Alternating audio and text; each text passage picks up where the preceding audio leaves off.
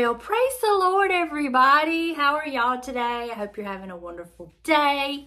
I'm going to go ahead and tell you what the title is that we're going to be reading from so you can find it in your little book. If you have this little book, Hold Me Up a Little Longer, Lord, by Marjorie Holmes. The title is, How Have I Grown as a Person? So, that is the title.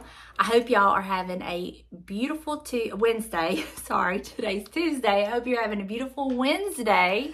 So, let's just see how he's going to use this to minister to us. He has just been on a roll with us these last, well, I would say about 5 devotions. They've all kind of just worked together, maybe more than that, but at least the last 5 have all kind of worked together. And so let's just see how this is going to fit into the mix. How have I grown as a person? Lord, help me to remember that true growth is always an inward thing. Growth of the secret self, growth of the mind, growth of the spirit, and that no one can possibly take anyone's measure of progress but himself. These old college friends we've just visited in their palatial home, their walls are full of trophies from golf and tennis matches, souvenirs from travel. They belong to the best clubs. Every son and daughter has a car and a couple of horses and goes to the finest schools.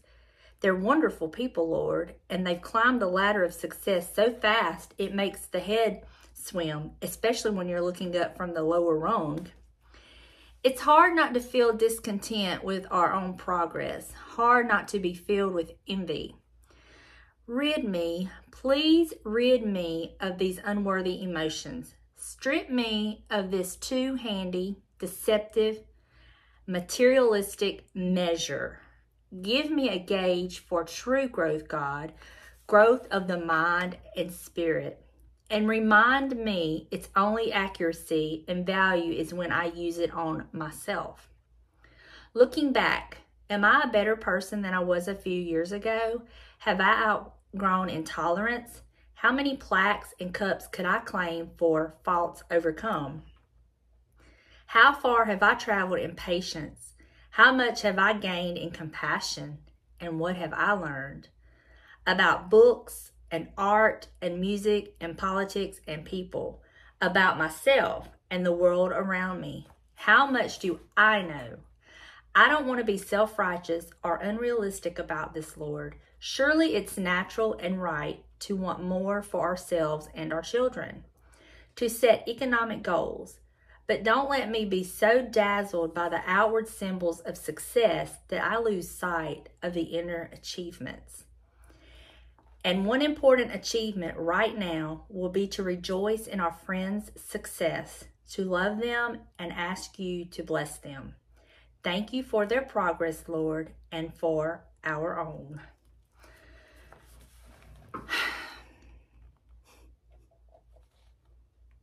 Guilty. I have been so guilty of comparing myself, where I'm at, my accomplishments in the materialistic way, my achievements in the materialistic ways, in the bank account and all of that, comparing myself to others. And I told y'all a few videos back how God had to strip me of everything. He had to humble me because I did get so caught up in the bank account, the job, you know, and all of that. And in my marriage, and I put, you know, I mean, oh God, I'm just going to be honest and real. You know, James was my God. I worshiped him. I devoted time to our marriage and relationship and put God on the back burner. And I cared more about what the bank balance was and didn't really thank God or appreciate him for that. There was just so much going on, and that's just one aspect of my life. This has been a problem that I've had all through my life. I think it's just human nature to kind of like compare yourself to people, but we compare ourselves to people the wrong way. And I don't even know if I can even verbalize what I mean by that, but we compare our social status, our homes, our cars, our lifestyle, our kids, all of that to other people. But that is so trivial. That is so trivial. And, I've heard it said and I've seen it, no matter what your bank account, no matter what your social status is in life, when we die, we're all going to be buried in the same size grave. We can't take anything with us. But we do take with us what's inside. What truly matters is, are you a decent human being? Do you have a prayer life? Do you love the Lord? Do you live for the Lord? Do you live by God's convictions for you? And I say for you because everyone has different convictions. It's not a set in stone. This is how it's got to be. Everybody has different convictions. And the only way you're going to know yours, and the only way I'm going to know mine, is to have a relationship with the Lord and to have a prayer life. And I love how she said this. And this is so true. Be careful when you pray this too. You better mean this. You better mean this, because I've lived this. I didn't pray it. He just did it. But please rid me of these unworthy emotions. Strip me of this too-handy, deceptive, materialistic measure. Give me a gauge for true growth, God, growth of the mind and of the spirit. And remind me its only accuracy and value is when I use it on myself. See, I shouldn't try to gauge your growth in your mind and your spirituality. I mean, only God can do that, and only you know where you're at. This right here, I lived it. When I tell you he stripped me, I lost everything, y'all. Everything. And if you haven't watched that video, this is just kind of highlight, but I lost my marriage. I lost my job. I lost my security with a steady income. We had just purchased this house, and I had a house note, car note, utilities. When we purchased this house, we were together, but then we divorced, and so I kept this house and everything that came with it, all the bills, all the responsibility, everything that came with it. And at the time when we got this house and we divorced, it was not an issue because I had a very good job making very good money and I could afford it. I didn't have a whole lot left over at the end of, all the bills, but I was comfortable and I had plenty to, live on. But God stripped every bit of that away. He started with my marriage and went from there, and I lost everything. And somehow he allowed me to keep this house. He allowed me to never miss a payment on anything. I was never late. I still don't know how that happened. I was never late, and I never missed a payment, and I never missed a meal. And my mom and I were talking about that, and I still to this day can't figure out how it happened, because I told her, I said, the math just wasn't mathing.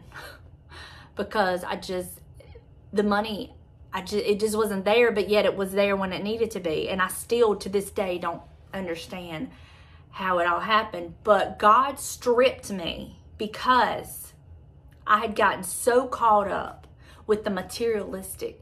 I had gotten so caught up with what the balance was in my checking account. And as long as I, had money in there, I was safe and secure. No, I wasn't. But that's what this flesh was telling me.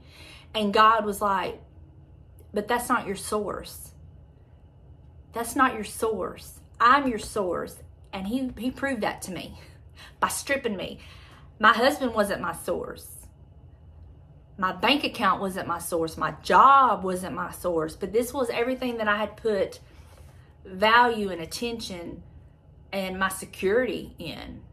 And God began to do a work in me, and it started in 2017. And he began to strip, well, he just stripped everything away, okay? There wasn't even no kinda. It just come from left field. Totally unexpected. Totally. There was many nights of tears. I would cry myself to sleep. I would sleep for a few hours and I'd wake up crying, cry myself back to sleep. You know, it was hard. It was the closest thing I've ever experienced to a true death was the death of my marriage, the death of my livelihood, and it was just full of just grief. And there would be moments I would be okay, and then it would hit me like a ton of bricks, and then it was horrible. It was horrible. But it was during that time that God began to do a work in me. And it was during that time where I realized I had nowhere to go. My mama couldn't help me. She wasn't financially where she could help me. Nobody was there. I literally depended on God for everything. I would get up every morning and I would hit that closet.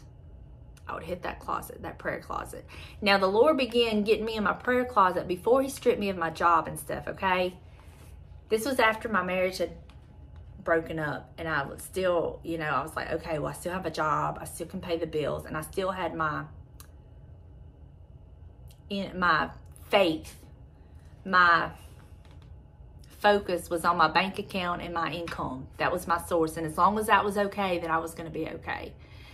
And I began hitting my prayer closet. Every morning I would get up before I would go to work. I would set my alarm clock, and I would go in there for 30 to 45 minutes to an hour sometimes, and I would read my Bible and I would pray.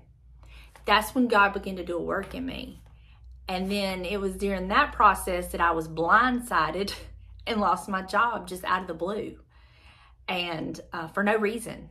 I mean, I know now what the reason was, but I lost it for absolutely no reason. And there went my security in the only thing that I still had security in was my job and my income. Well, he stripped that. And that's when I fell to pieces. I'd already lost my marriage, and now I've lost the only thing that I had, you know, was my security, what I considered my source. And he took that away too. But I was focusing on the wrong thing. I was putting too much energy on the materialistic, and I wasn't where I needed to be inside as a person. But it was when I would hit that prayer closet every morning, because I went in there and I started praying for my marriage. I started praying for James and I. You know, I was praying that the Lord would reunite us and put us back together, and it, you know, be his will. And I was praying for all of that. Again, I was focused on James. I was focused on me and him being together. And although I was going to my prayer closet, I wasn't focusing on God. I was going in there asking God to do this for me. Well, he had already stripped me of that, you know, but he had to strip me of that to get me in that prayer closet, because in that prayer closet, even though I was going in there praying for my marriage to be brought back together, for it to be the will of God for James and I to be together, for it to be the will of God for James and I to reunite. Even though I was praying for that, he was still using that to start to work on me. And then when he could only get so far, because, you know, my mind and where it was at, then he was like, he stripped me of the rest. So there I was, totally 100% dependent on God, because at that time I didn't have a husband and I didn't have a job. I had a mortgage, I had a car note, I had utilities. What? And we had just purchased this house. So I learned real quick who my source was. And I drew so close to God. And y'all, I'm going to tell you, and I can't tell you how it happened, But every time a bill was due, the money was there. Every time. And when I tell you, I didn't miss a payment. There was no late charges. There was nothing late. It was always on time. I still to this day don't know how it happened. That's how I know what God can do in any situation. That's how I know that no matter what situation you're in, when it seems so impossible for us, nothing is impossible for God, because I know what he did for me. And y'all, the math wasn't mathing. My mom and them couldn't help me financially. I didn't have a husband to help me. I had a house, all of the responsibilities. Delana was here going through nursing school. She didn't have a job because she was a full-time student. She couldn't help me pay bills. You know, it was scary. It was scary. But I learned so much through that. And it got my eye off of man and people and stuff. And it got my attention and my focus 100% where it needed to be, on God. So when she says, rid me, please rid me of these unworthy emotions, strip me of this too handy, deceptive, materialistic measure, he did, y'all. He stripped me. He stripped me. And give me a gauge for true growth, God. Growth of the mind and the spirit. And remind me its only accuracy and value is when I use it on myself. He did it. Looking back, am I a better person than I was a few years ago? Truthfully and honestly, I think I am. Have I outgrown intolerance? I'm better than I was. How many plaques and cups can I claim for faults overcome? Several. How far have I traveled in patience? How much have I gained in compassion? Oh my Lord, I have learned so much about being patient and compassionate. And I'm really proud of that. Not bragging or boastful, but at the same time, I'm so proud of that. And what have I learned? I have learned that my true source is God. It doesn't matter who's in my life and who's not in my life. It doesn't matter what my bank account says. It doesn't matter what stuff I have and what's around me. My true and only source is God. That's what it taught me. And I will never, ever, ever, ever forget that lesson, because it was a hard learned lesson. And I don't ever want to have to relive that to relearn that. My true source is God. Bottom line, God gives, God takes away. If he stripped it all tomorrow, he's still my source. If James come in tonight and he's lost his job, he's still my source. If we lose this house next week, he's still my source. God, that's what I learned. No matter what, he's my source. What have I learned about myself and the world around me? I've learned that I can make a difference by smiling. I've shared that with y'all. The world is hurting, and hurt people. And we're in a spiritual warfare. The devil is out there seeking whom he may devour. And he is, if you have any sort of weakness that he can pick up on, he's on you like white on rice. And we have to keep our guard up at all times. That's what I've learned. And how much do I know? I know all I need to know by knowing that Jesus is my source. That I am nothing without God. The world ain't got nothing I want. And you may have more money than me. You may have a bigger house than me. You may have more cars, a newer car. You know, you may have the latest and greatest of everything. Wonderful. I'm happy for you. I am so happy where I am, because I know who I am and who I belong to, and I know who my source is. Wow. And I don't want to be self-righteous or unrealistic about this. Lord, surely it's natural and right to want more for ourselves and our children, to set economic goals. But don't let me be so dazzled by the outward symbols of success that I lose sight of the inner achievements. And what important achievement right now will be to rejoice in our friends' success. I rejoice in all of my friends' success. I rejoice in our kids' success. I want the best for everybody. Y'all, I am so good. Like, I'm so good. God has been so good to me. I have no complaints. He is a wonderful God, so full of grace and mercy. And He has given me everything and more, excuse me, for what I need and want.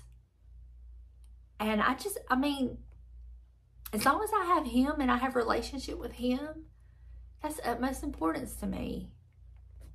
And the world may fall apart around me, but as long as I have God, I'm good. I'm good. Thank you for their progress and for our own. I thank God for your progress in your relationship with God and where you're at and where you're going to go. And I thank Him for mine. Oh, He's such a good God. I love Him so much. And this has really, really touched me. It has really reminded me of some things. And I thank God for everything. And if I had to redo it, to relive it, to get to where I am today, I would. As painful as it was, as unpleasant as it was, to be where I'm at now with the Lord, it was worth it. I love Him. And I love y'all. I hope you have a wonderful day. And I hope the Lord just continue to bless you. Keep drinking from your saucer because your cup's overflowing. I'm drinking from mine, y'all. I will see you in the next one. Bye, y'all.